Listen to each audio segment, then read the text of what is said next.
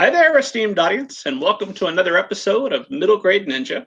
I'm Rob Kent. As you know, I'm the author of Banneker Bones and the Giant Robot Bees, which you can win in a contest. And you can also win something like Gravity by our previous guest, Amber Smith, and the Echo Park Castaways by last night's guest, M.G. Hennessy. I've got brand new, pristine copies, hardback, easily, I don't know, $75 of a value, something like that.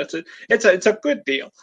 So all you have to do to win both of these books, plus your choice of any of my books that you can see here behind me, any of my books, I'll sign it for you. And send it directly to you. And all you have to do to win this is go to YouTube and subscribe to the channel Rob Kent. Subscribe by August 15th. And on August 15th, at midnight, well, let's be realistic, it's going to be August 16th. But August 16th, that morning, I will print up our list of subscribers. I will have my 5-year-old attack it with a marker. Whichever one he selects, that's the most impartial way I know to select. And that person will get a message from me, and we'll figure out where you want these books sent. So head to YouTube. Rob Kent is the channel. If you can't find me that way, just search for Middle Grade Ninja. We're going to come right up. And you might want to check that out anyway. We've been putting up shorter clips from our previous episodes. As you know, we've had a lot of great guests on. So we've got shorter clips of literary agents, authors, publishing professionals, talking about what you want to hear about, which is how to be a better writer, how to be a better publisher, all the information you want, and you can get it in short, digestible clips. Check it out. It's YouTube. Search for Middle Grade Ninja. If you want a free book now, if you cannot wait, you can get my book, Banneker Bones and the Giant Robot Bees, as an ebook for free. Free to download whenever you're watching or listening to this, wherever fine ebooks are sold. Also available in paperback and audiobook. And then once you're hooked on the series, check out Banneker Bones and the Alligator People, also available in paperback and ebook. And get ready for a third, as of yet untitled, Banneker Bones adventure. So catch up with me there. If you prefer more of a horror story, I write horror novels under the super secret pen name Robert Kent. You can check out All Together Now, a zombie story, which is a young adult novel, and All Right Now, a short zombie story. So if you like The Walking Dead, if you're sad that the comic series has come to an end, which I am, I'm devastated that we're out of Walking Dead. No worries, I got you covered. Check out All Together Now, a zombie story. And also check out the Book of David, which is a 5-volume serial novel. You can get chapter 1 of the Book of David, the first volume in that serial novel, for free as an ebook, free to download whenever you're watching or listening to this, wherever fine ebooks are sold. As always, check us out at middlegradeninja.com. We've got interviews with hundreds of different authors, publishing professionals, just about anybody you'd want to read, guest posts by fabulous authors and publishing professionals as well, plus the back catalog of all the episodes from the show, updates about future shows, updates about me and what I've got going on, and anything else you might want to know. So middlegradeninja.com. Tonight, we are so fortunate. We are going to be talking with Debbie Dady, which I am absolutely thrilled that she's here. Debbie, how are you this evening? Fine. How are you, Rob? I could not be more thrilled to talk with you. If you would just give the esteemed audience kind of an overview of your background and your career in publishing so that, yeah, let's start there. Well, you know, I'm ancient, so I've been in for a while.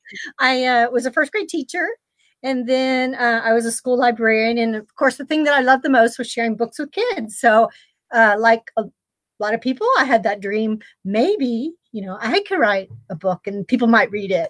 I thought that would be pretty exciting. So I wrote this story. It was really bad, called My Dad Snores a Lot. And I even sent it out. It was rejected quickly. But about that same time, I met this lady who taught at my school, Marcia Jones. And we were exercising one day after school in this weight room that our school had, because it was also for went through high school. And we were just pumping iron and talking about books because we both love to read. And she said to me, you know what, Debbie, we could write a book together. It'd be easy, she said. So the very next day we sat down at our school, in our school cafeteria, and we started writing together. Wow, so you're hearing that, authors. That's tonight's big tip. work out with other authors, get inspired. I need to do a lot more of that working out, but I was very blessed.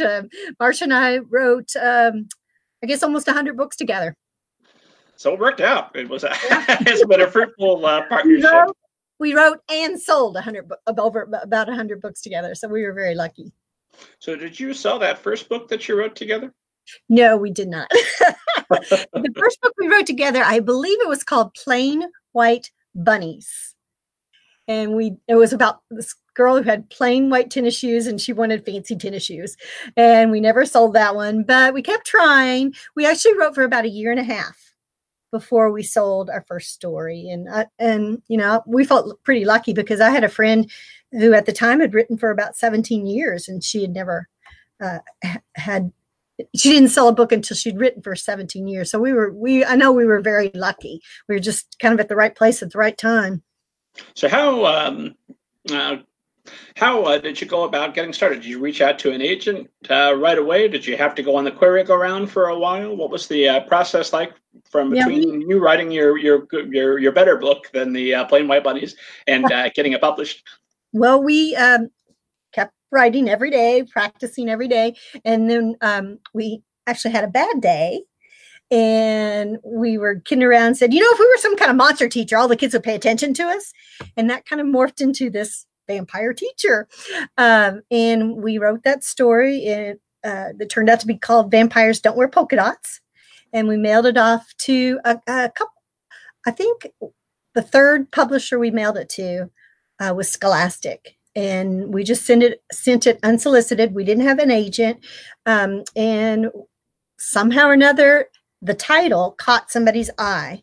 And the reader actually read it and said, hey, you might want to look at this, to an editor. I think it was Eva Moore. And we were just so lucky that they called us. I was actually in my library putting books away on the shelf because I was a librarian at the time. And the editor said, you know, we really like your book. We want to buy it and make it, you know, publish it. And I was so excited. I danced on the tabletop in my library. Yeah, Marcia came in for lunch, and just so happened they called around lunchtime. We were going to go to the cafeteria together, and I was like, "Do you want to buy our book?" And she was like, "Ah!" We were trying to be real cool, you know, but we were like, "Ah!" So it's pretty exciting for us. Oh yeah, I can't even imagine how happy and thrilling that must have been to get a phone call like that from Scholastic, and it certainly has turned out to work very well for them. Because I believe I read that that went on to become what's the official title of the series? Is it the Baylor School Kids Adventures? Yeah, The Adventures of the Bailey School Kids. Okay. And that's one of the top 3 selling series of all time for Scholastic, isn't it? Yeah, I read that too. So guess so. There were 51 numbered books in the series, and then there were super specials and holiday specials. They had 2 spin-off series, the Bailey City Monsters and the Bailey School Kids Junior chapter books. So we wrote a lot of stories about the Bailey School Kids. So I think that's a trick. You really need to like your characters because you might have them around for a long time if you were lucky like we were. So how did that happen? As best as you could tell us, what year are we talking about? First of all, for when Vampires Don't Wear Polka Dots was accepted. Well, Vampires Don't Wear Polka Dots came out in 1990, and then it took a while to get the second book published. We had to rewrite it about 3 times. That was Werewolves Don't Go to Summer Camp. And we thought, well, you know, we did it once, maybe we could do it again, but then they kept rejecting it. And finally we got it right, and they bought it from us. And I think the fact that Vampires Don't Wear Polka Dots, when it did come out, it sold 250,000 copies the first month it was out. And so I think that kind of gave them a little jump to maybe buy our second one. So we had to turn some heads, sure. So we kept getting, one by one. And then finally, when we were writing the 6th book, they called us and said, you know what? We want you to write 4 books for us.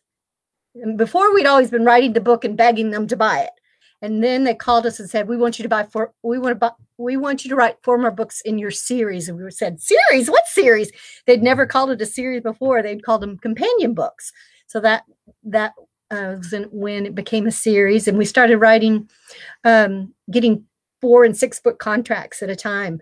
And so we had our work plotted out for us for quite a while. And there were several years where we were writing a book a month. Wow. So, yeah, when you write a series for a company like Scholastic, sometimes you have to be able to work very quickly. So how did that process work with you collaborating back and forth and completing a book in as fast as a month? Well, when we first started writing, we lived in the same town, which was rather convenient. We lived in Lexington, Kentucky. We taught at a school called Sayre School, and we sat down and we would work at our lunch periods. We'd work after school. We'd take homework home and bring it back, and we would talk out our story. Sometimes we'd even act out our story to say, well, what should happen next? What could the kid do? And we'd kind of pretend we were the kids, and maybe even sit down at their desk and pretend what a kid might do in a certain situation.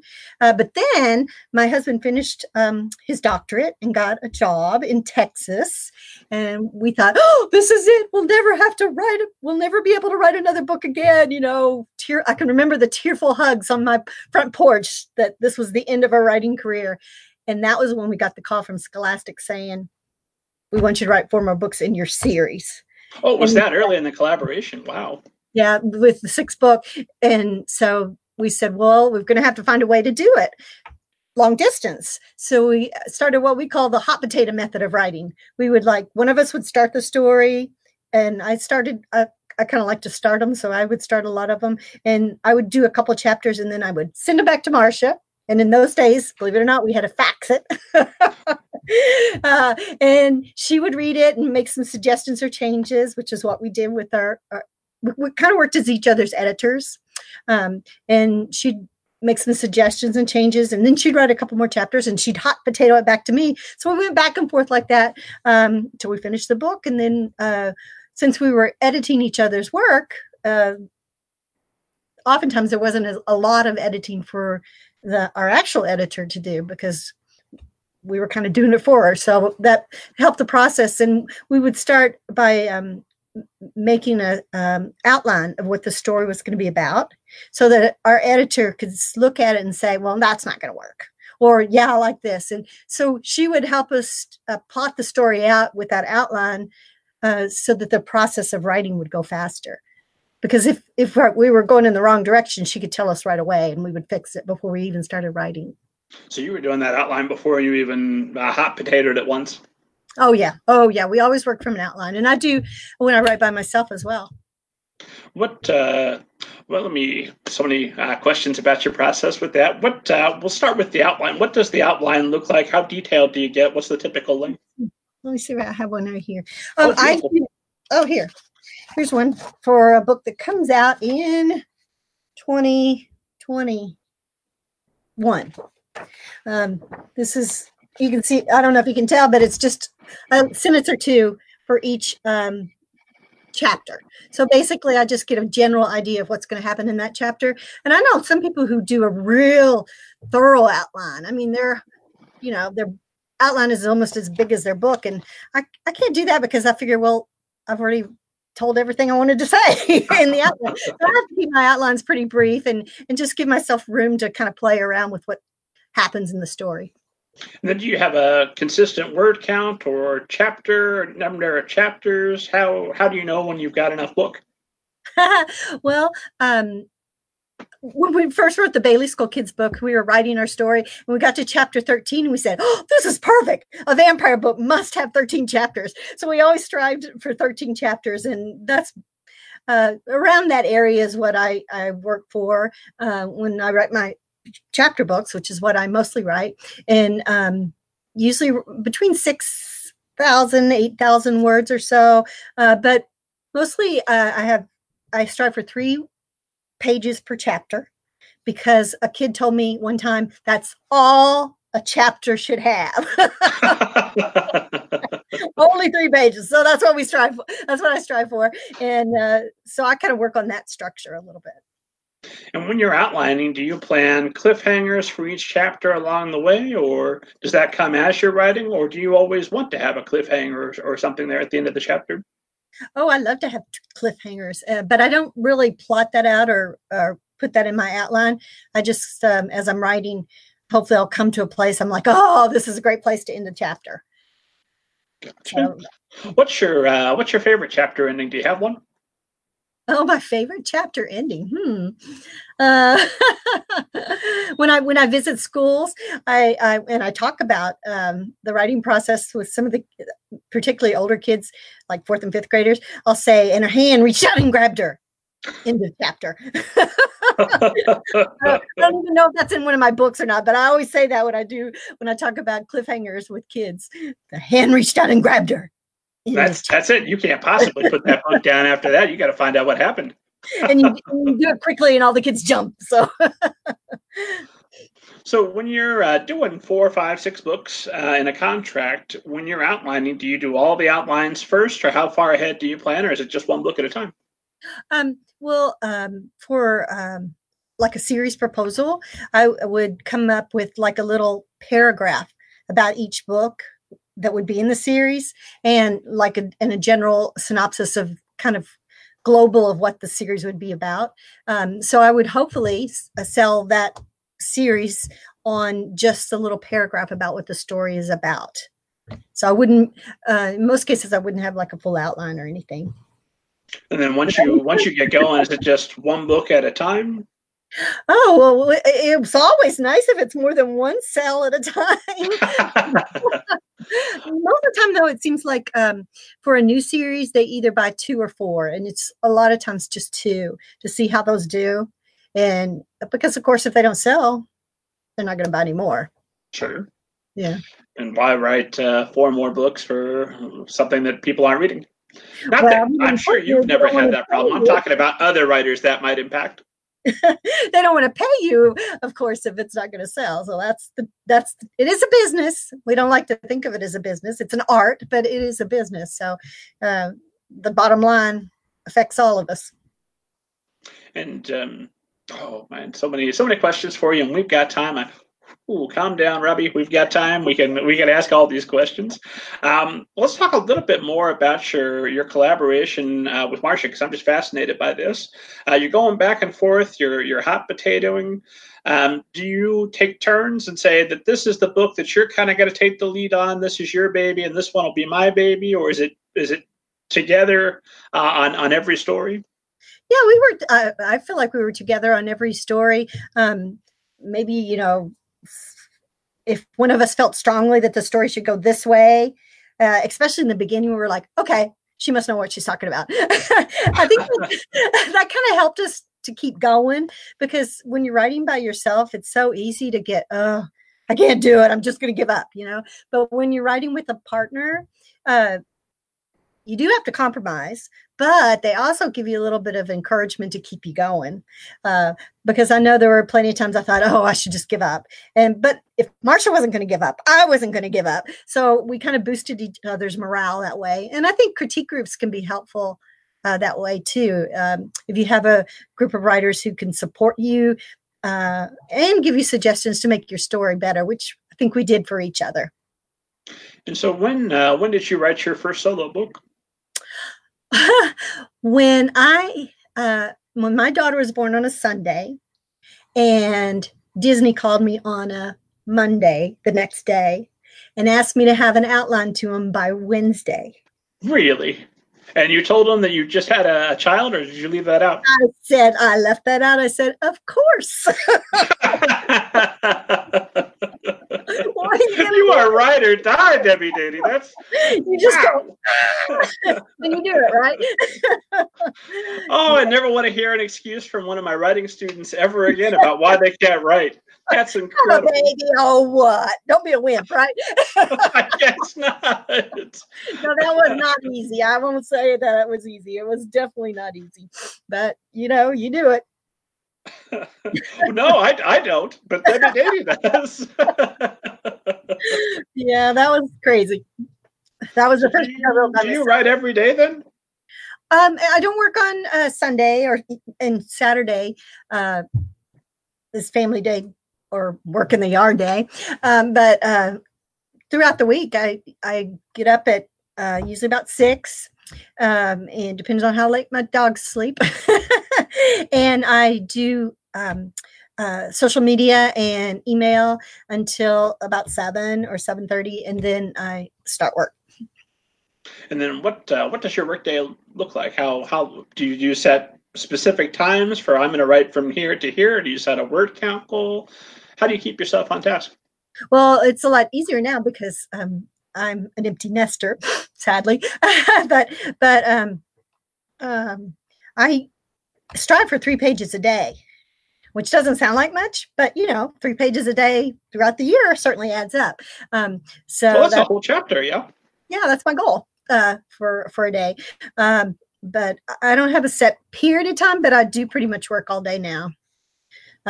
Breaks for, well, I have to have my 10 o'clock break to take the dogs for a walk, and my lunch break, and then my 2 or 3 o'clock break to take the dogs out. I usually end up in work about 4, but I've had something I've been working on that I've been working some at night too, but I usually don't do that. And then are you just drafting during the day, or do you draft and then revise? Or usually what I do is whatever I write, like day 1, day 2, I'll go back and rewrite that, see what I can do to make it better, and then that'll lead me into the next part of the story. Okay. So you always leave yourself, that's another reason to come up with a good cliffhanger, or close as you can get to one for a chapter, right? So you've got something to go on the next day. Yeah. When Marcia and I would do that to each other, we'd try to put the craziest cliffhangers we could to see what would happen next. Just a little twist to the story, just for fun sometimes. Just kind of try to one-up each other on the hot potato. Oh, that sounds fun. I was very lucky to have her as a writing partner, but she taught me structure. I was more just write whatever you want, and I found that with structure, it makes story writing a lot easier for me anyway. So do you, when you say structure, are you talking just standard story structure? Do you have some templates for the type of story that you want? What does structure look like? How do you know that you're following it? Well, basically an outline and the plot of like 3 bad things. When I talk to kids at school, I say, a lot of stories have the magic of 3 in them. There's the problem, it gets worse, and it gets worse. And so kind of having that arc of the problem getting worse and then the solution, and just basically outlining the story, which before I met Marcia and started working with her, I would just kind of write anything and not really have a plan. And I think having a plan helps you from getting lost in your story. I know a lot of kids tell me, I started this story and it was really good, but then I didn't know what to do when I got to this certain point and I just quit. And I think a lot of that happens a lot with writers, because if you don't plan ahead of time and you don't know where your story is going, you might get lost along the way somewhere. Yeah, unfortunately, I've been there, and I've also suffered the common trope of rewriting your beginning a million times to make sure it's perfect, and then never writing the rest of the novel. Oh, yeah, that's easy to do. I know. So you do you draft all the way through to the end and then start revising at this point? Now that you're doing this solo, or is it still revise, draft, revise, draft, revise? Yeah, I draft, revise, but not extensively. For when I'm working through the story, I just do like edits and real glaring problems of editing. But then after I'm finished, then I'll try to do more of a global revision. Actually, I was supposed to do a talk on revision on my Facebook page, Debbie Dady, Facebook page, and on my author page, and on Monday, and my modem just decided to go out right then. Oh no! And so I didn't do that. It was a series I'm doing, or I will finish up. I think I'm gonna schedule it for the 17th of this month at 7 o'clock Eastern time to finish up this series I've called Writing Comes Alive on Facebook Live, and it was on revision. So that's been making me think about revision a little bit, but I will be talking about that on that the 17th at 7 of this month. And is that something that anybody can hop on Facebook and join? There, I think there were going to be 6 of them, and this will be the 6th one, if I'm not mistaken, maybe 7. And all the other ones are on there, and I'll do that last one on the 17th at 7 Eastern time. And give the link one more time. Just my Facebook page, my author page, Debbie Dady. Beautiful. So there you go, esteemed audience. You now have a date, the 17th at 7. You better be there. You don't want to miss this. Can you give us just a little taste, just a little preview of what we can look forward to hearing about with revision? Oh, well, I put on my Facebook page, people might like to check it out, some filter words. And that's actually what I was working on in a story that today I was going through filter words like, what are some other filter words? See, hear, words that maybe don't really could be, other words could make it come alive more. Instead of words that taking you out of your character, maybe words that bring you into character, if that makes any sense. If Mary sees something, that takes you out of the story. But if we just see what Mary sees, like the dog ran at me, instead of Mary sees a dog run at her. Okay, sure, that makes sense. So that sort of thing is one of the things I'm going to be chatting about. So the idea there that now we're seeing the same thing that Mary's seeing, as opposed to being reminded that Mary is a character that's interacting with the big world. Yeah. So taking away that buffer brings us more into the story, and that's what I was working on today with a very different story that I've been working on. Very cool. I don't think I've ever heard that tip. That's fascinating. What are some other things that you're watching out for that would take us out of the story? Oh dear. Let's see here. You're gonna make me think at 8:30 at night. I was doing that a long time ago.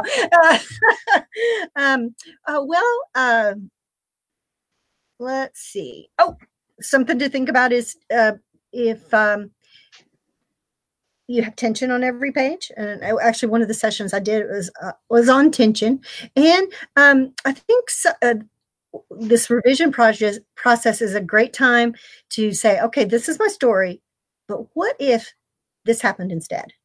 Would it make it better? And just go, especially endings. Is that ending could that ending be better if I just flipped it totally to something else? I wrote a story called Whistler's Hollow for Bloomsbury years ago, and when I was writing the story, I had my ending plotted out. I knew what was going to happen, but when I got to the end, I'm like, well, you know what? What if something totally different happened? And I think it made the story much better. So revision is a time to say, well, this is how my story happened, but is there anything that could make it better? You know, what if this happened instead? Or what if that happened instead? And just go through your story and say, what if? Because what if is a powerful tool in revising and getting your story started. And I've heard you talk about taking two things that don't seem to go together and combining them, such as vampires and polka dots and et cetera. Yeah, with like the juxtaposition of, I got that word, of two totally different things. And when we were, doing 4 books contracts, we would have a list of characters that we wanted to write about and a list of crazy things that they might do or normal things they might do, and pair up what we thought might be fun to go together. So that was a lot of fun. We did that with the Bailey School Kids and the Bailey School Kids junior chapter books, but I haven't done that with any other books that I've written. It was a fun thing to do. And how do you go about choosing your characters? For like the Bailey School Kids or any book? Both. Oh, well, I think a part of me is in every character. And so, and from teaching school, you meet all kinds of characters. So that's kind of, some of those kind of stick in your mind too. But I think you put a little bit of yourself in every character. But sometimes I just kind of sit down with a character sketch sheet, which you can find on my website, debbiedady.com, in the writing section. And I'll just start filling it out. And what's her name or his name? And where does he live? And what is he like? What does he hang on his bedroom wall?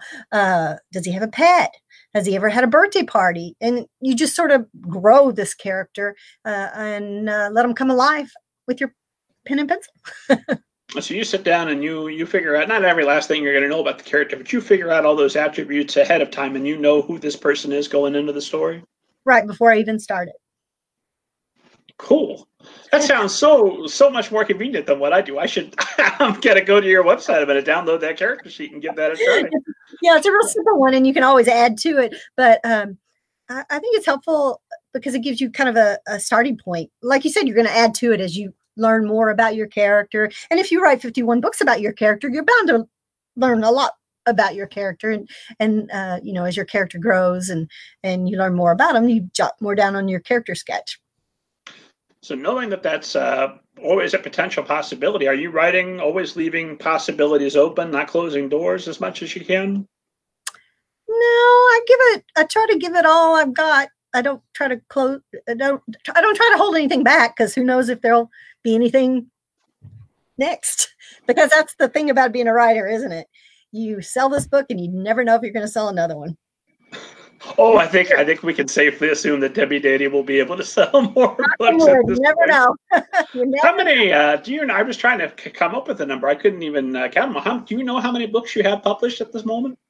168 stories that I've sold to traditional publishers. Wow. Think about 40. Over 42 million copies. Wow. So when did it hit you that oh my God, I am really a writer? Was it just that first moment dancing on the cafeteria, or was it later on? You can't get much better than dancing on the library table. Well, I guess when I was at a book signing and this kid looked up at me and said, "You wrote this book?" And I was like, "Yeah, I did." That was pretty great. And when was how early in your career was that? Well, you know what? When Marcia and I worked so hard, we went to every bookstore within, I don't know, a couple 100 miles radius. And, you know, at the beginning, there were tumbleweeds rolling through. And then it gradually built and built. And that it was probably pretty early in our career that happened. But so that was when that happens, it's a very nice thing. And we get fan letters from kids all over the world who are wonderful supporters of our work. So that's always encouraging. What's your favorite reader reaction to something you've written? Oh, there was a little boy in Indiana. Oh, Evansville, wonderful. Indiana. And I live in where do I live? I live in Tennessee now. I've lived in a lot of places. It's hard to keep up. But I visited a school in Evansville, Indiana, and there was a little boy who was out in the hallway crying. He was crying because I came to his school. The problem was he expected Eddie, Melody, Hallie, and Liza, the characters from the Bailey School Kids, to be visiting that day. He didn't want me. He wanted those characters because he thought they were real. Because to him, they were real. I mean, I felt kind of bad, but but I felt kind of good too, because he really thought those characters were real, and you know, our books brought them to life to him. That was pretty special. Yeah, I can't even imagine. That's fantastic. I mean, sad, kind of, but also wonderful. Oh no. Then, what was my question for? It's gone right out of my head. When did it hit you that not just that you're a writer, but that you are an extremely successful writer, a writer that's head and shoulders above other folks within the business? Or has it? Still working on that. Yeah, but at some point, 35 million copies of the Bay Area School Kids sold. Sooner or later, it had to occur to you that, wow, this is really kind of an extraordinary thing that I've done. Well, I know I've been very lucky, and I mean, Marcia and I have worked very hard. I can't say that we didn't, but we were very lucky too. So I guess one thing we did, we saw kind of a need, and maybe that helped us to be successful.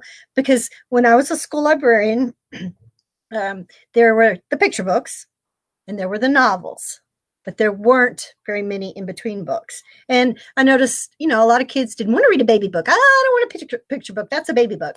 But they could not read the long, thick novels. They needed something in between. And at the time there was like Nate the Great, and there was, what else was there? Polk Street Kids. But there wasn't a lot of choices for kids in that age range, second, third grade. So we thought there was a need for stories in that level. And that's what we wrote for. And I think that was I'm glad we did, because I think it did fill a need. And nowadays there are lots more chapter books, which is a great thing because kids have a lot of choices. Oh, sure. Yeah, we want to keep them reading so that when they finish whatever book they're on now, they can come back and get another one of yours.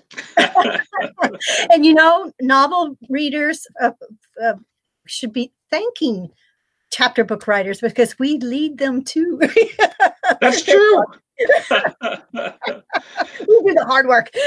You tell them you're welcome. You did it. So were you? I'm assuming that a good part of being a children's librarian is you've got the opportunity to do that market research right there. Are you asking the kids what kind of stories they like to read, what they liked about the stories they read? What kind of research were you able to do in that position? Well, just getting to know the kids and what kind of stories they liked was very eye-opening. And another reason that we started writing about the creatures, monsters and vampires and werewolves and zombies was because there was this one set of books in my library that the kids practically fought over.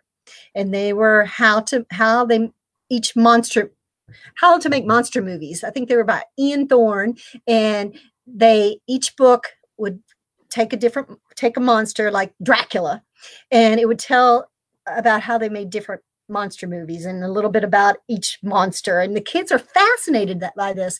And that's in our heads that, wow, kids really seem to like to read about monsters. So that kind of helped us to write the Bailey School Kids with the different teachers who just might be monsters. And how do you do your research these days that you're writing all day and dog walking? I'm assuming you're doing school visits and other events where you can go and interact with children. How do you keep yourself abreast of the market and keep sharp? Well, I'm working on that. With my new series, Mermaid Tales, I do a lot of research of different ocean creatures and ocean concepts, because each book actually centers around a different creature. My newest one is called The Narwhal Problem. So I got to learn everything I could about narwhals, and some of that I put into the story, but some of it just helped me to write the story. So I never thought I would be such a ocean nerd, but I love it.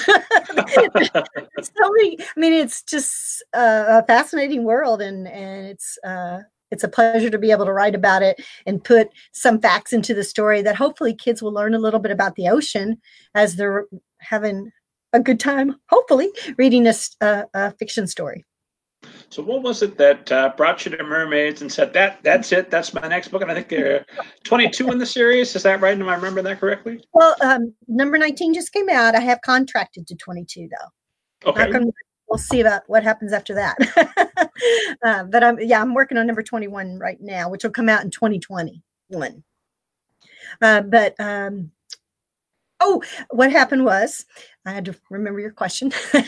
What happened was, out of the blue, I got an email through my website, because on my website, there's a place where adults can write me.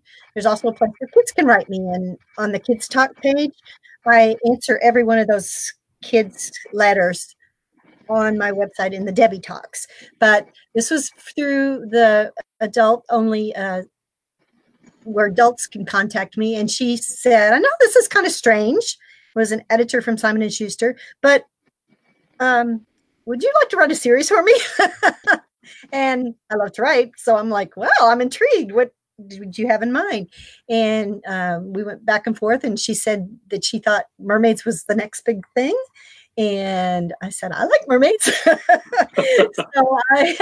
I did brainstorming for about 6 months, building the world and the character sketches and a story arc for the first 4 books, which I sold 4, I believe, if I'm not mistaken. I think I sold 4, and 2 came out together, and then 2 more came out together. But yeah, I worked on it for about 6 months before she finally said, yeah, let's go with this. So for 6 months, what kind of research are you doing? Are you just online? Are you out in the ocean scuba diving? Or? Well, the ocean is a great place to do research, but I do a lot of book research, online research, centering on the character. With my newest book, The Narwhal Problem, I actually contacted a person who's an expert in narwhals, because I wanted to know what that that tooth was, what was used for. And there are a couple of other questions I asked, and she was so kind. Dr. Kristen Ladry, I believe is her name, and she helped me out. So experts in the field is a great way to go too. Makes sense. And then when you're approaching the story, you said you had your first 4 books already planned and outlined, and then they come back and they say, we want more. Is it just 4 more at that point, or they say, let's go to 22? I believe it was 4 more. And, oh yeah, that would have been nice. 22 right away. No, I believe it was 4 more, and then I would come up with a little paragraph about what each book would be about, and I would give them more than 4. Hopefully so they buy more than 4, but usually no. But they could choose which ones they like the best. Gotcha. So you're pitching multiple stories set within the universe, and then they let you know which ones pop. Right. Makes sense. And then once you've written your initial arc, how do you expand that? How do you make room for another 4 stories? Well, I don't know. I mean, you've done it. Well, if anybody would know, it's got to be you. Well, you have their character, you know what they like and what they don't like, and so that helps you to build on something else that could happen to them naturally in a 3rd grade classroom, because the mermaids in this series are in 3rd grade. And if you know anything about elementary school, you know some of the things that happen in elementary school: spelling tests, math quizzes, field trips, and you can use that to kind of springboard into different ideas. So life, gives you ideas. Sometimes your research gives you ideas. Like when I'm researching narwhals, I might find another creature. Oh, this would be so cool to write about. How could this happen in a story form? So do you keep like an idea folder or a journal, or yeah. Where do you store those?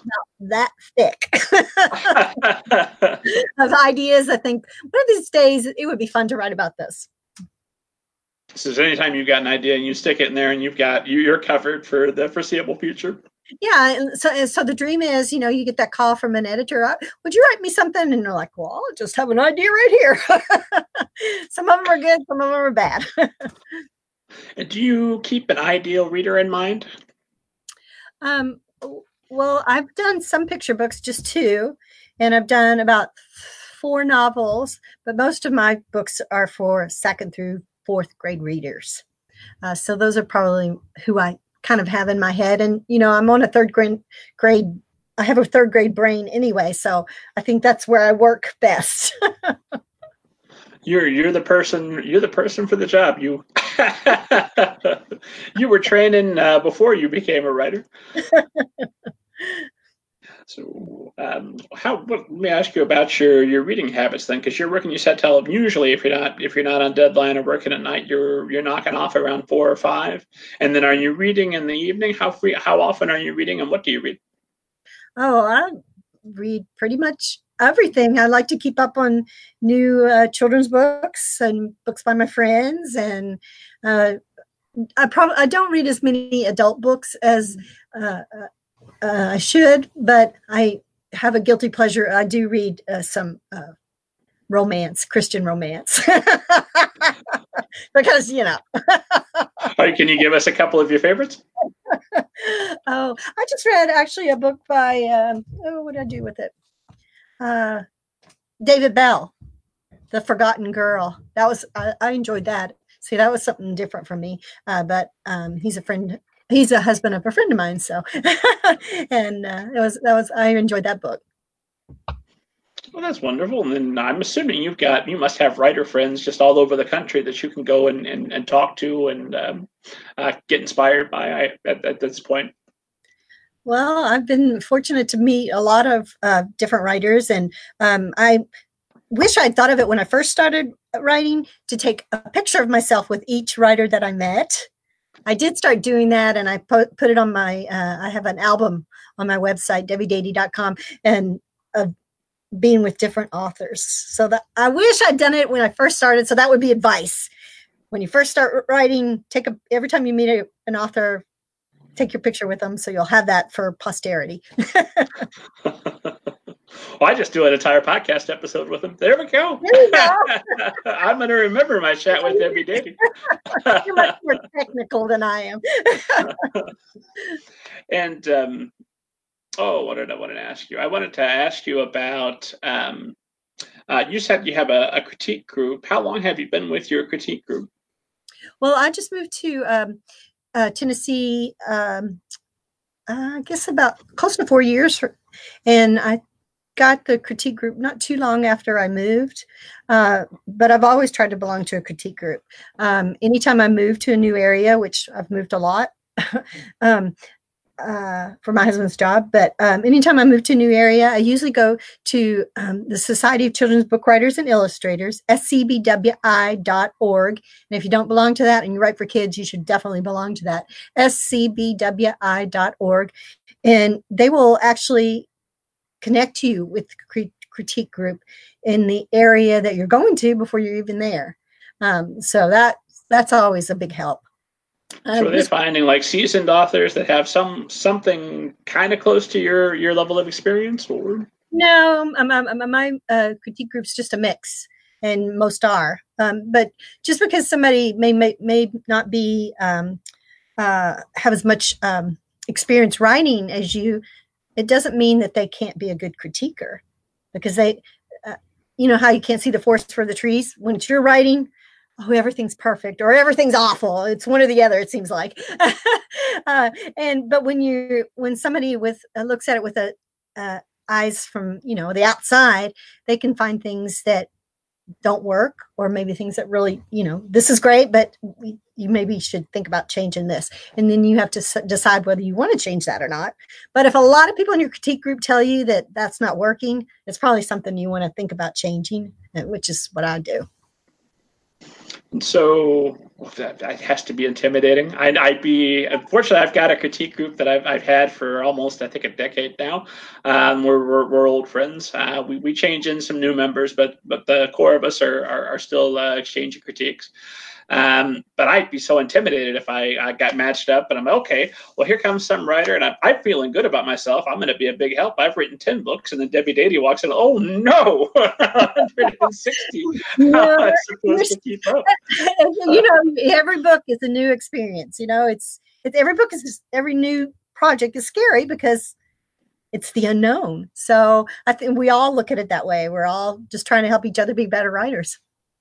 And because you've moved so many times and found new critique groups, I'm assuming you're probably a little bit of an expert on what a good critique group looks like. So how do you run your critique groups, and how do you set yourselves up for success? Well, we have a call for manuscripts 2 weeks prior to our meeting. We just meet once a month. I wish sometimes I wish I could meet every week, but people work and life goes on.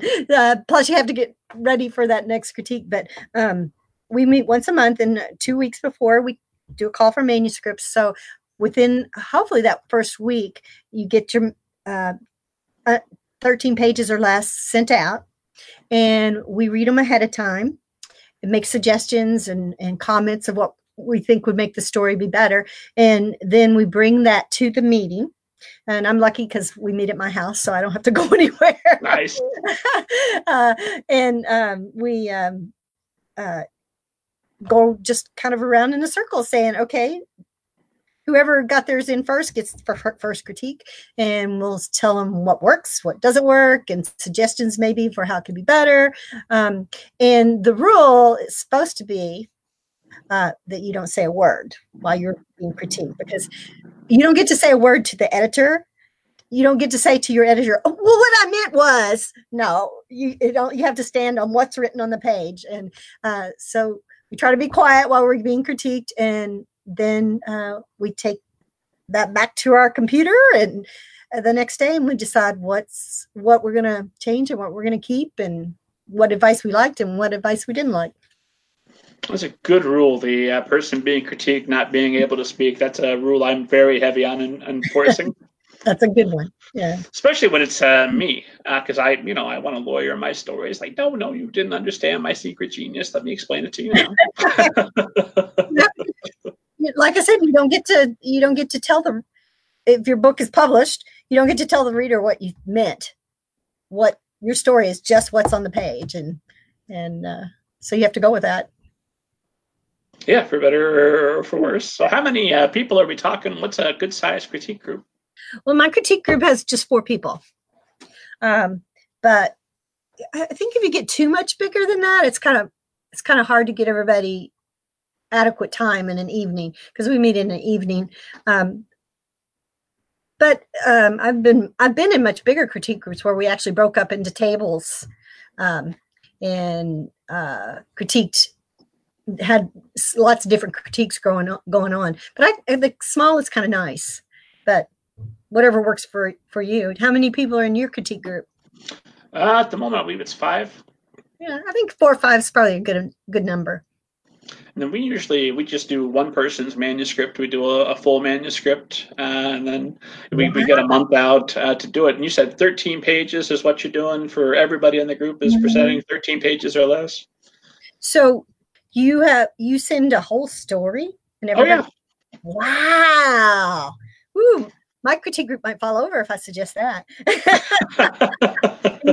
Well, you know what? I'm the bad boy. I will do partials.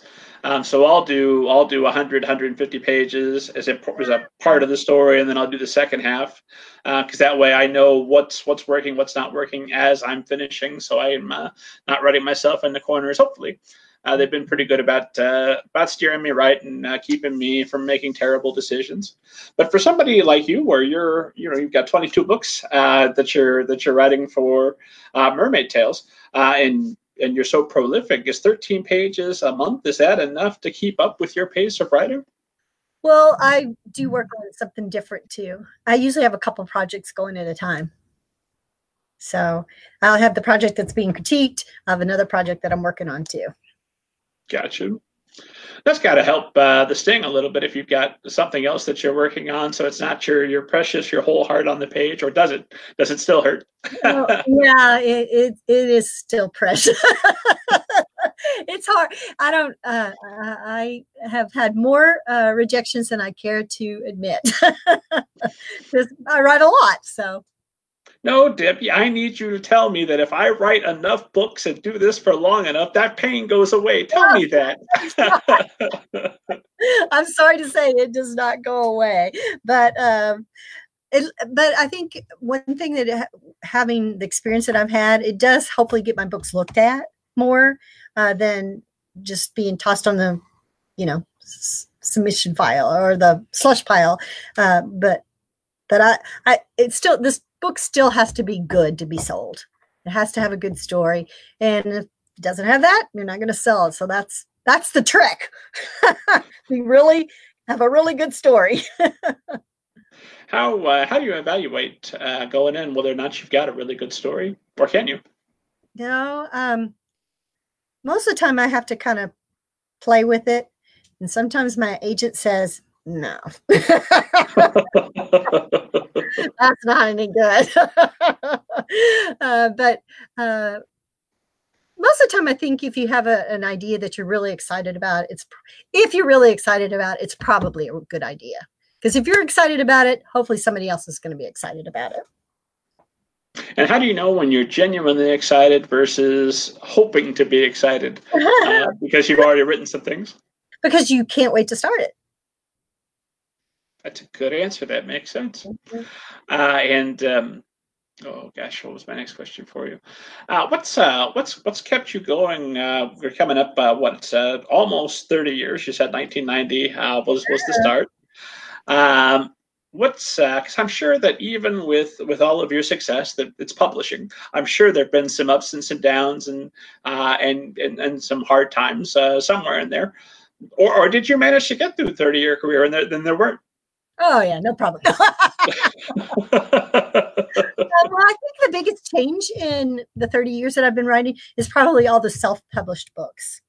Because of course there wasn't such a thing really when I first started writing. Maybe some vanity presses, but nothing like on the scale that we see now with books online. And so that, I think that's a big difference that I've seen in the 30 years I've been publishing. I have some of my books that have gone out of print because it happens. I have put up as ebooks and a book about writing that my friend Marcia and I wrote for Writer's Digest, which was originally called Story Sparkers. We rewrote the entire book and we put it up on Amazon, and it's now called Writing for Kids: The Ultimate Guide. And that book is everything that I know about writing. And everything that Marcia knows about writing put together. Writing for Kids: The Ultimate Guide. And actually, it's kind of a good thing to write about writing or to talk about writing. I'm getting ready to go to the Tennessee Writers, what's it called? Tennessee Writers Workshop, I believe, in Nashville coming up. It's on my website. But it forces me, when I prepare a talk about a certain subject, it forces me to think, now, am I really doing that? I need to do that more. Or I haven't done that in a long time. I should do that. That really help. That would really make my story better. So I think talking about writing can be a good thing, but sometimes you can talk too much and you have to actually stop talking and do the writing. Get your rear in the chair and do the writing, because you have to do the work to get the story published. And I guess I am one good thing that has helped me is that I am kind of a goal oriented. If I say I want to get 3 pages a day, I'm going to get 3 pages a day. And I try to make goals for myself, like finish the book by such and such date, or a list of things that I want to do, because I love checking stuff off a list. That's the best thing ever. So I think that helps me get organized with my writing too. That, okay, well, I'm gonna make a summer reading brochure for the narwhal problem, and I'm gonna do this, I'm gonna do that, and I'll check that off, and that keeps me going in my writing career. And it's just so easy to flounder, I guess, when you don't have some kind of goals. And so a talk I'm going to do at that Tennessee Writers Workshop on August the 3rd is about the business of writing. And one of the things I'm going to touch on is to have goals and trying to keep those goals in mind and focus on them, to work toward those goals so that you have kind of a plan for your writing career. What do you set rewards for yourself when you hit your goals, or is it just that satisfaction of checking off the item on the list? It's the satisfaction, but I think those rewards sound really good. Do that. And then what's a good way to set a goal? What's a good reasonable goal? Because I'll talk with people in my writing workshop and try and get them to set goals. And sometimes they'll just, the first session I have them all write a goal down. They'll just copy down what I wrote from the syllabus as I think is a reasonable goal. But okay, but that's my goal for you. What do you want to do? So how does a writer set a reasonable goal and hold themselves accountable? Well, I know some people say, "Oh, I'm going to have a book published by a traditional publisher," and you don't have any control over that. I mean, you can write the best book you can, and maybe it doesn't get published because I've done that quite a few times. I've got a file full, but you do have control over a goal that says, "I'm going to write 3 pages a day." You do have a goal over something that says, I'm going to finish this book, I'm going to edit it, I'm going to revise it, and I'm going to send it out to a publisher by January the 1st, which is not particularly a good time to submit a book, by the way. But you have to make the goals things that you can actually do, because there's a lot of things we have no control over as writers, but doing the work we do have control. Is that now that you're publishing, you mentioned your writing guide plus some of the previous titles that are out of print, and you're kind of hybrid, being a hybrid author and self-publishing some of those to have them available. Does that become a bit of a temptation, that knowing that that's available as a viable option for you, that nobody can ever tell you no again? Well, I know how hard it is to sell a book on through self-publishing. And I like to have the support of the traditional publisher, because it's hard enough to sell books with a traditional publisher. I think not self-publishing. I admire anybody who can self-publish and sell books, because I think that's really hard. Because I try to do a lot of book signings and book events as much as I can, and yet Simon & Schuster also promotes my books for me.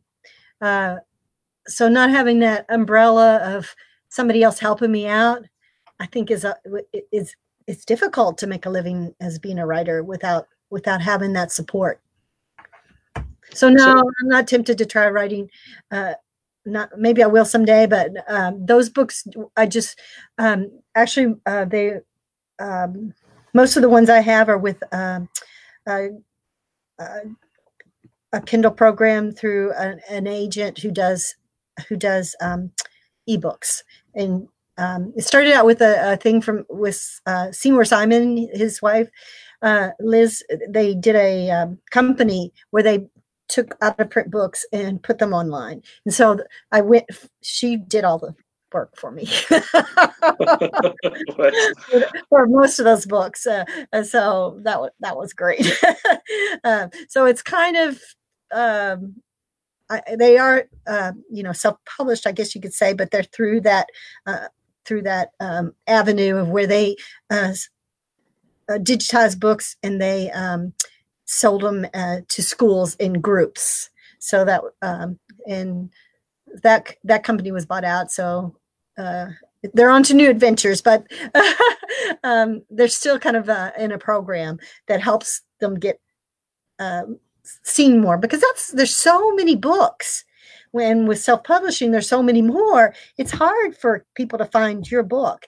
And so that's great that you have podcasts like this to help people find books. Oh, I'm happy when that happens. Really, I'm just thrilled to learn about writing directly from you. Where else can I get this? Right here from my home. This is great. Well, thank you for having me. What? I had a burning question for you, and now it's gone. Hopefully, it'll get back to me. It must have been a lie. I wanted to ask. I guess I'm not that surprised knowing what I do about traditional publishing, but I'm a little bit surprised that somebody would still say no to you at this stage. I would think you could just walk into Scholastic and say, real quick, what are your top 3 selling series? All right, then. Here's my next book. Well, that doesn't happen. That doesn't happen every day. But I think, you have to you have to write a really good book to get published. And there's a lot of really good books out there. And the key is to be a really good book with a unique twist. Because, Go ahead. well, because why buy something that's already been done? Well, you say that, and yet, and yet, every year I see the same types of books come out. Like somebody's buying them. There's always a new variation on a girl and her horse. Well, that's the key. New variation, I guess. It's not exactly the same. They twisted it in some way, I guess. I think I never say my favorite because I'm going to insult 10 other people. But a book that I really enjoyed was I Remember Horses by, I think it's The Girl Who Remembered Horses. I Remember Horses, The Girl Who Remembered Horses by Linda Benson, but it's a girl and a horse story. And I went through a whole phase at the blog where I was reviewing nonstop girl and her horse stories. But this one was set during the apocalypse. I said, okay, that's how you get me back. Yeah. Yeah, I guess publishers don't want to, well, like you said, there's some books that you see all the time, dog books, but they want something unique about the approach to the dog book, because why buy something that's already been done? So that's the trick that makes it so hard. It has to be the same yet better and different. Because let's face it, kids like to read about sports. They like to read about dogs. They like adventure. They like horses. So how can you make that into something new and exciting? It's easy. No. Well, I wouldn't have thought so, but 160 books by Debbie Dady proves me wrong. It must be at the very least doable. You just keep trying, right? You just keep trying. And oh Lord, what are the biggest changes that you've seen over your career in publishing? I know you mentioned self-publishing. What other changes have you seen? Well, I don't think editors maybe have the time to take with you to make your story better. You've heard about these agents editors who will, take you by the hand and lead you to the path of greatness. Well, I don't think that. You pretty much have to be great to get the editor to shake your hand to begin with anymore, because they're just so busy and they don't have time to coddle you, and if your manuscript isn't pretty much perfect when they first see it, you don't have much hope, it seems like. And you were getting feedback on your outlines back in the middle school days, right? Yeah. And is that just not some? I'm assuming you mentioned that you're still presenting multiple ideas and getting at least some feedback, but is it just not the same amount of concentration just for you? Or? Well, I still, like, for the Mermaid Tales, I do a outline and get the same feedback from my editor, which is wonderful. But I'm just talking about globally. It doesn't seem like the editors have that same time and energy to put into perhaps growing a really good writer. They expect the writer to be really good to begin with. Does that make sense? I don't know. It does, which has got to be heartening for you, because you are really good to begin with. But it's a tall order for some newbie writers just coming up. And then, what are the most effective forms of marketing that you found? You mentioned you're doing social media every morning. How are you reaching readers and keeping your name out there? Well, Rob, you just reminded me of something that has changed in the last 30 years. When I first started writing, there was no Facebook, there was no Twitter, there was no LinkedIn, there was, none of that. And everybody felt so much better about themselves. Yeah, it was a different world. And so I kind of got pulled in kicking and screaming into social media by my children. My daughter set me up an account, and somebody had the audacity to talk to me. And I'm like, now what do I do? So I'm becoming better at it. I'm on Debbie Dady, Facebook.com/Debbie Dady, Twitter.com/Debbie Dady. I'm on LinkedIn. I'm on Pinterest, and I think that's pretty much. I think I have a little thing on Tumblr that an intern set up for me one summer that I don't think I've ever looked at since she set it up for me. But that was interesting. But so I try to do, a little bit that I'm comfortable with. And I think that's the key, doing things that you're comfortable with. It's not too far outside of your comfort zone, but it is good to kind of push yourself a little bit to see what you can do. And that's what I did with that Facebook Live Writing Comes Alive series. I kind of pushed myself to try something new doing the Facebook Live.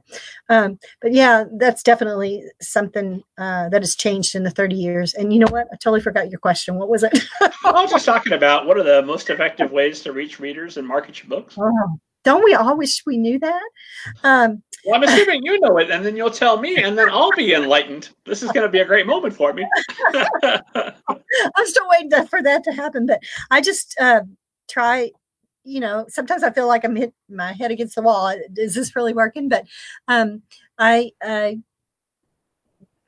just do all the social media that I can, and but I try to write the best book I can too. And I think that's probably the best advertisement for your brand, yourself, you as a writer, is to put that book out there that hopefully somebody's really going to enjoy. And if they really enjoy it, hopefully they're going to tell their friend, and just keeps mushrooming out. And hopefully everybody will be reading your book. Sure, you get that word of mouth going, and then it's marketing for you 24/7 without you even knowing that's going on. Yeah, that's what we all hope for, huh? Well, I assume it's happening, but how would we know that they don't involve us in the conversation? So I'll just assume it's all good things happening online where I'm not looking. We hope so. We hope so. Well, good thing. And then, are you using Publicist? You mentioned you're doing multiple school visits. You're doing workshops. You're going out to signings. Are you setting those up? Do you have somebody set them up for you? Well, Scholastic and Simon and Schuster are the two publishers I've done the most books with. But sometimes things will come through them. But I do have ways that you can contact directly. People can contact me directly on my website, which I think is a great thing to do. It doesn't have my email on there, but it has a click button to contact me, and it comes directly to my email. So that's a great way for people to contact me directly, and that happens quite a bit too. So Debbie Dady comes to my school. She didn't bring the characters with her. She just came as herself. What does that visit entail? What's a successful school visit look like for you? Well, I actually have a scheduling page on my website, debbiedady.com, that talks about, lays it out. I tell everything that I do or can do. I have three basic presentations that I give to kids: a K through 1 presentation, 1 and 2 presentation.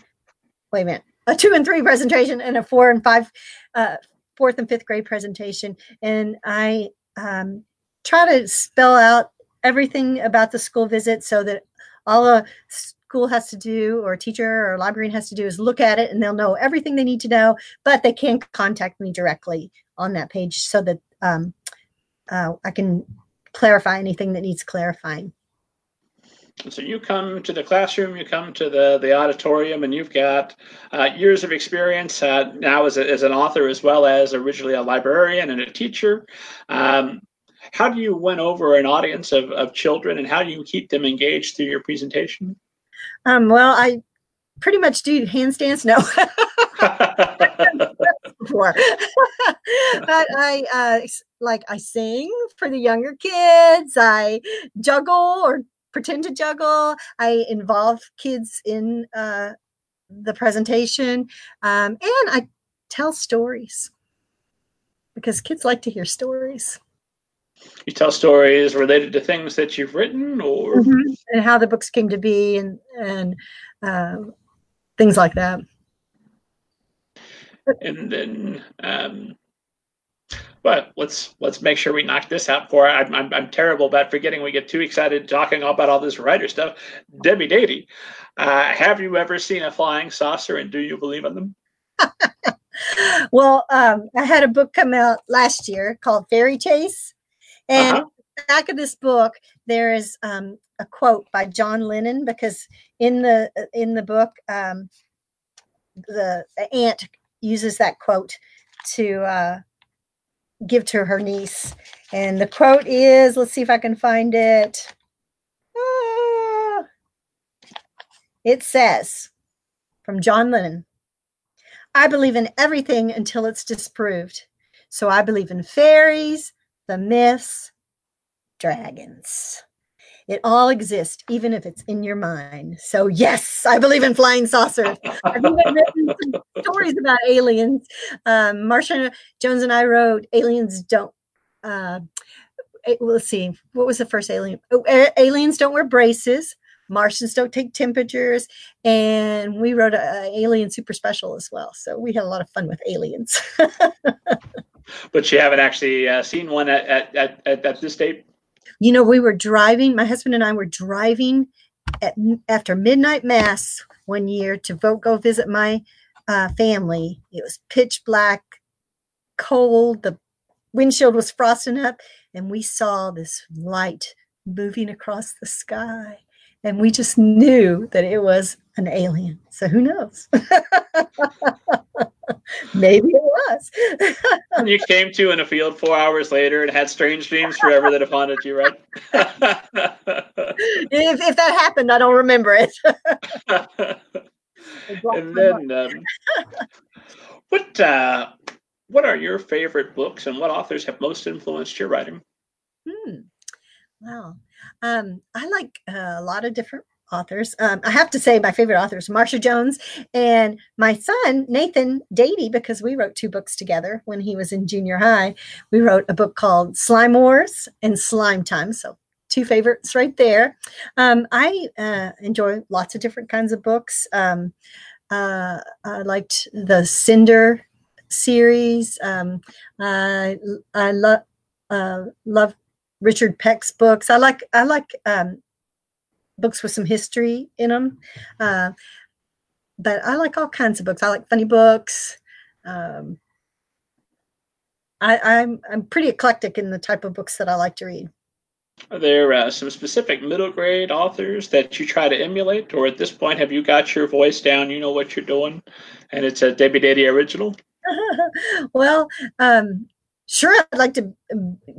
I read a book, I'm thinking, oh, I wish I could write a book that good.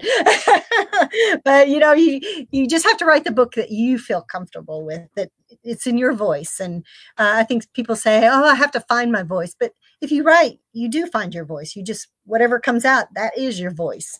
And you can kind of adapt it a little bit with word choice. But when I visit schools, I also point to a couple of kids. I say, and she could tell a story that nobody else in this room can tell. And he could come up with ideas that nobody else in the world could come up with. And I think instead of trying to be like somebody else, you have to be what's true to you, and to write the story that you were meant to tell. Ooh, that sounded pretty good, didn't it? That did sound pretty good. Let's put that on a t-shirt. And oh gosh, what was mine? Now I'm thinking about what a great t-shirts that's going to make. I'm gonna put those up on the website next week. So look forward to that. But I did want to ask,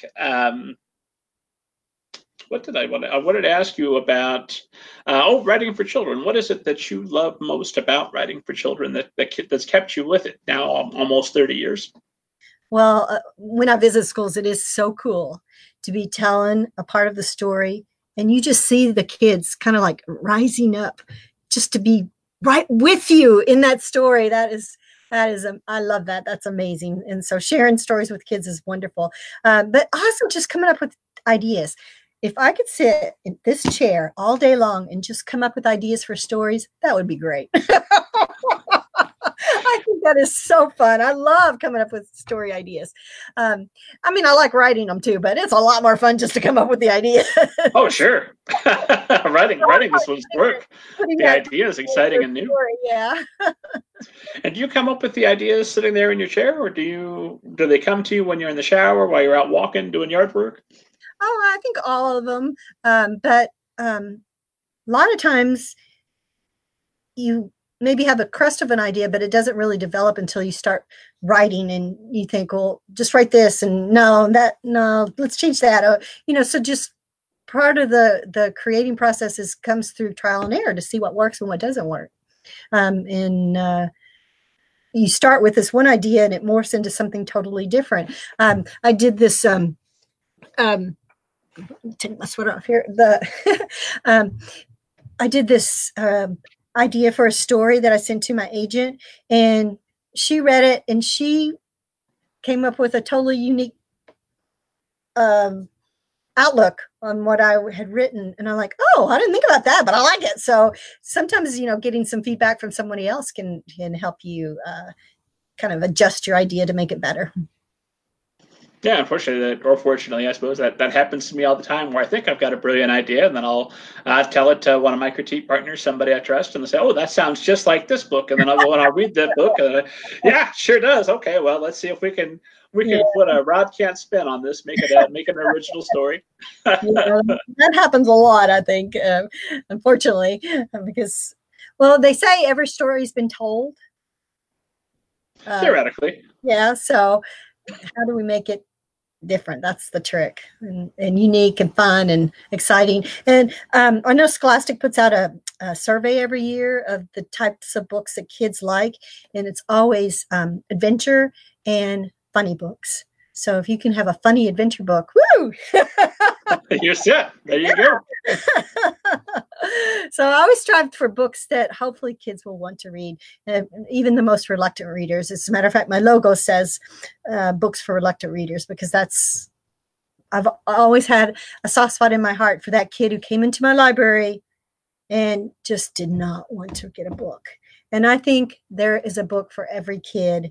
And it doesn't matter if it's a book that I've written or a book that you've written, a book that somebody else has written. There is a book for that kid. We just have to find the right book and match them up.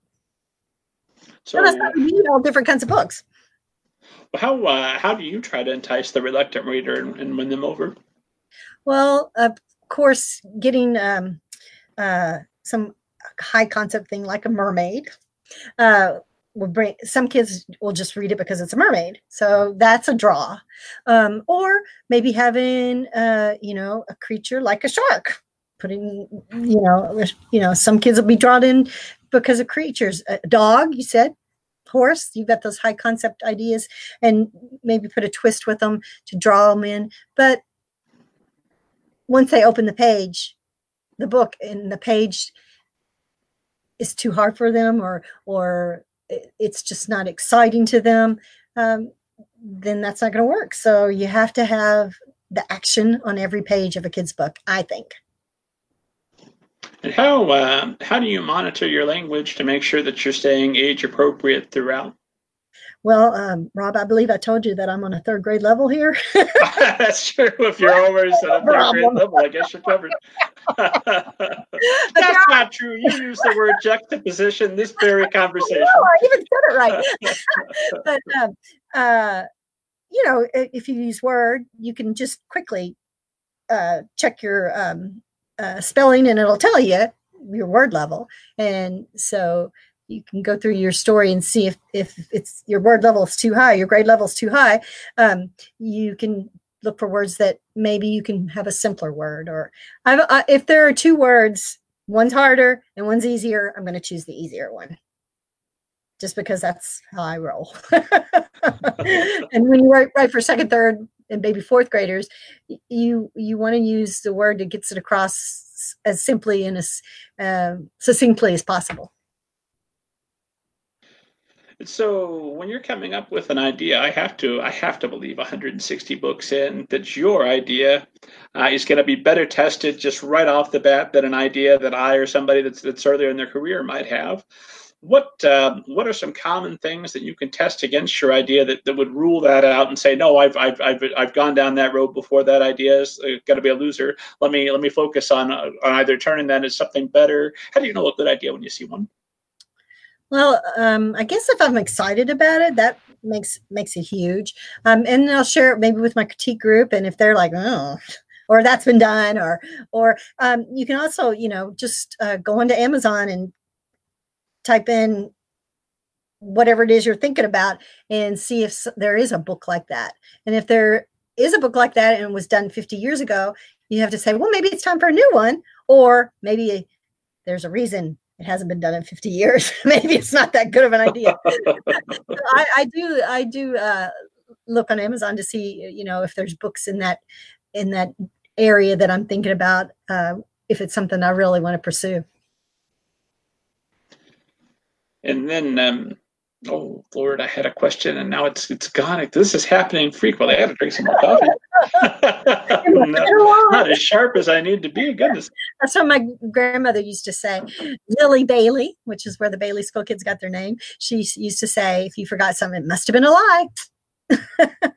Must have been. No, I remembered. I know what I wanted to ask you because at this point, seasoned pro that you are, you have to go to events and see these newbie writers coming along.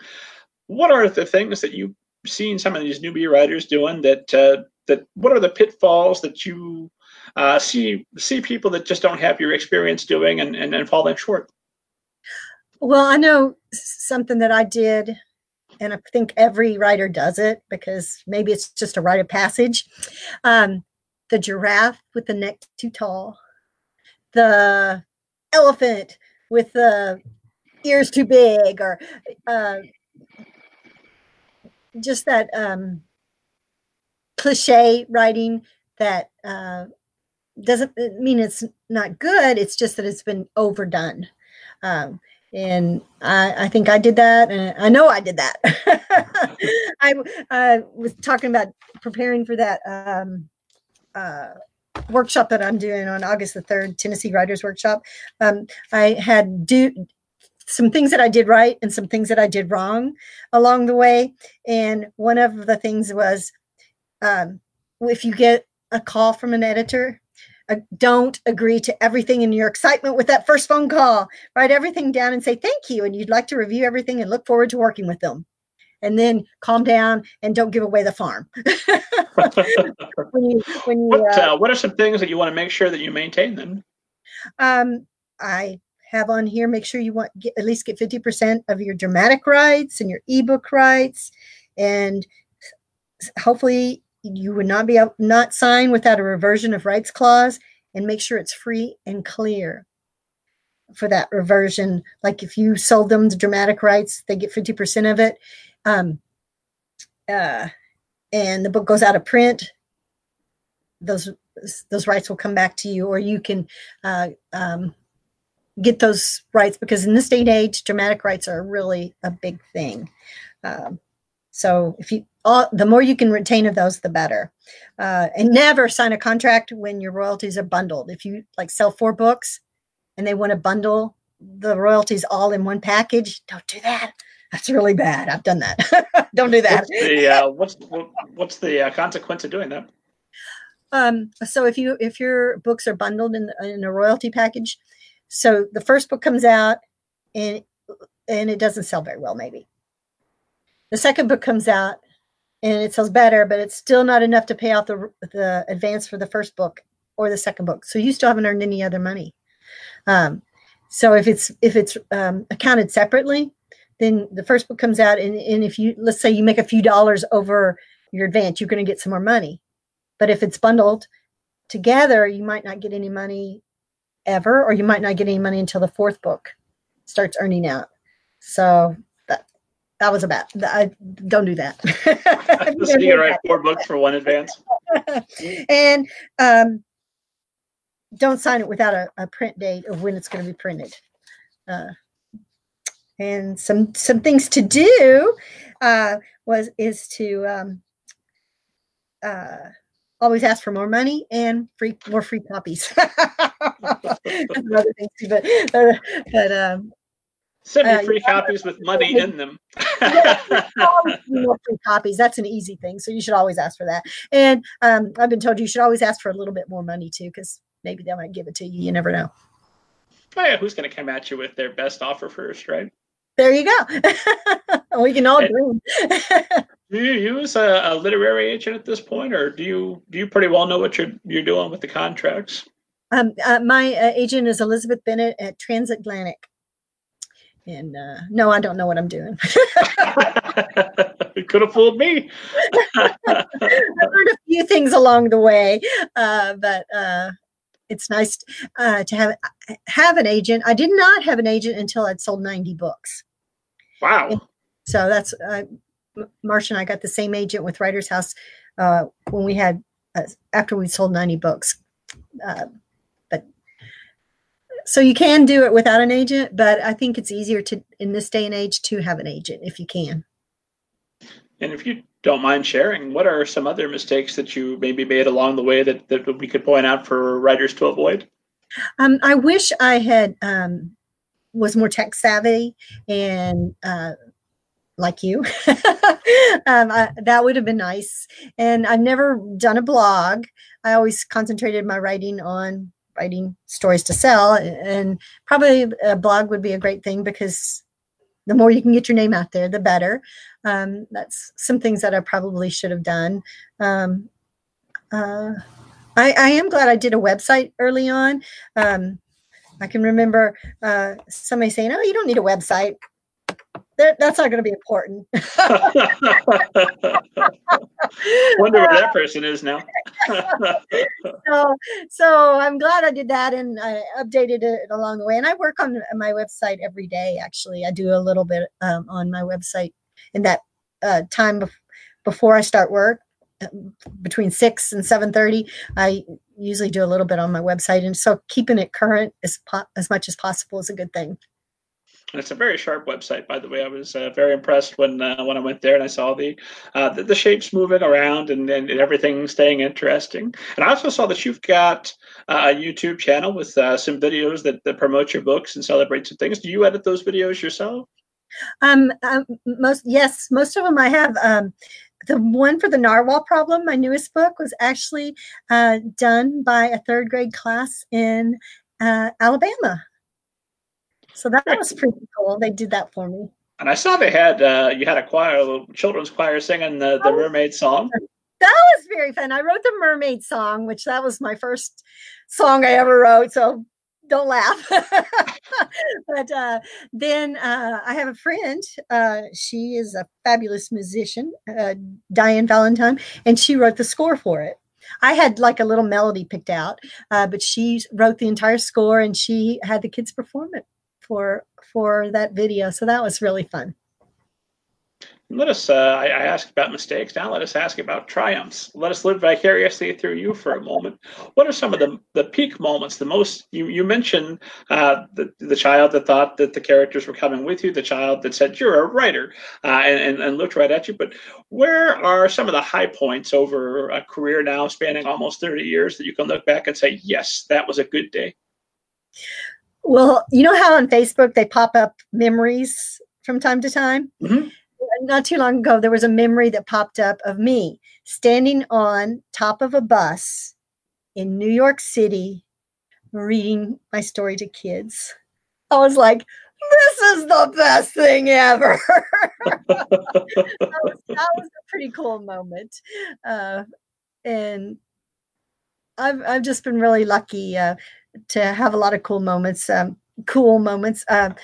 was invited to Egypt to visit school in Egypt, and I was able to take my oldest son with me on that trip. So that was a pretty good moment to be able to share that trip with him. I've just been really blessed and really lucky. Debbie, I could talk your head off all night, but I won't, because I know you've got to get up tomorrow and you've got to get your social media updated and get right to the writing, and I don't want to keep you from it. So I will ask you this question as kind of a catch-all. What is the one piece of advice or multiple pieces of advice that you wish you had known back almost 30 years ago going into this that maybe would have made things a lot easier for you? Wow. I think joining scbwi.org, having a critique group, and writing as much as you can, and taking maybe classes if you can. One thing that I've never done that I still want to do is take acting classes, because I've heard that helps you with characterization and being able to step into your character a little bit more. That's one thing I would like to do. So I would recommend that. And of course, reading everything you can about writing and going to SCBWI conferences are wonderful. I was in Kentucky when I first started writing, and I don't know if the Mid-South chapter of SCBWI was in place at that time, but I never got to go to any of the conferences. And when I moved to different areas, I started going to the SCBWI conferences, and they are so helpful, because not only do you meet authors who have published a lot, you also meet authors who have published a little, and you also meet authors who are still working. They're pre-published. So get a kind of a support group, a community of fellow people who are just doing the best they can to write stories just like you. And I think that support is invaluable, because it is a lonely, lonely little place in my little office here in my log cabin in Tennessee. And if getting out to chat with other writers makes it less lonely, and makes you less likely to quit, I think. And what can esteemed audience look forward to from you next? When's your next project coming? Well, the Narwhal Problem just came out, and number 21 comes out number 20 comes out next year, and it's called The Winter Princess. And it's got something near and dear to my heart in it about adoption. And then if you would, just remind esteemed audience where they can find you online to get more information again. Oh, well, my website's debbiedatey.com, and I hope you'll like me on facebook.com/debbiedatey, and follow me on Twitter, just my name as well, at twitter.com/debbiedatey, and come say hi. And as ever, esteemed audience, you can find me at middlegradeninja.com. Find me on Twitter at MGNinja. Do not forget to go to YouTube. Rob Kent is the channel, or just search for Middle Grade Ninja. Smash that subscribe button and get entered to win your copy of the Echo Park Castaways, Something Like Gravity, brand new copies, plus one of my books. Anytime between now and the 15th, head to YouTube and subscribe to be enrolled. And as always, don't forget to download your free copy of Banneker Bones and the Giant Robot Bees. If you like it, leave a review. If you don't like it, leave a review. Leave a review. I really greatly appreciate that. That helps me out. Debbie, this has been wonderful. Thanks again for making the time to be here. Well, I've been asking our guests to sign us off with a sign-off phrase, and that sign-off phrase is hi-ya and what have you. Will you sign us off? Did I get this right? Hi-ya, what have you? That was perfect. One more time with feeling. Hi-ya, what have you? Even more perfect.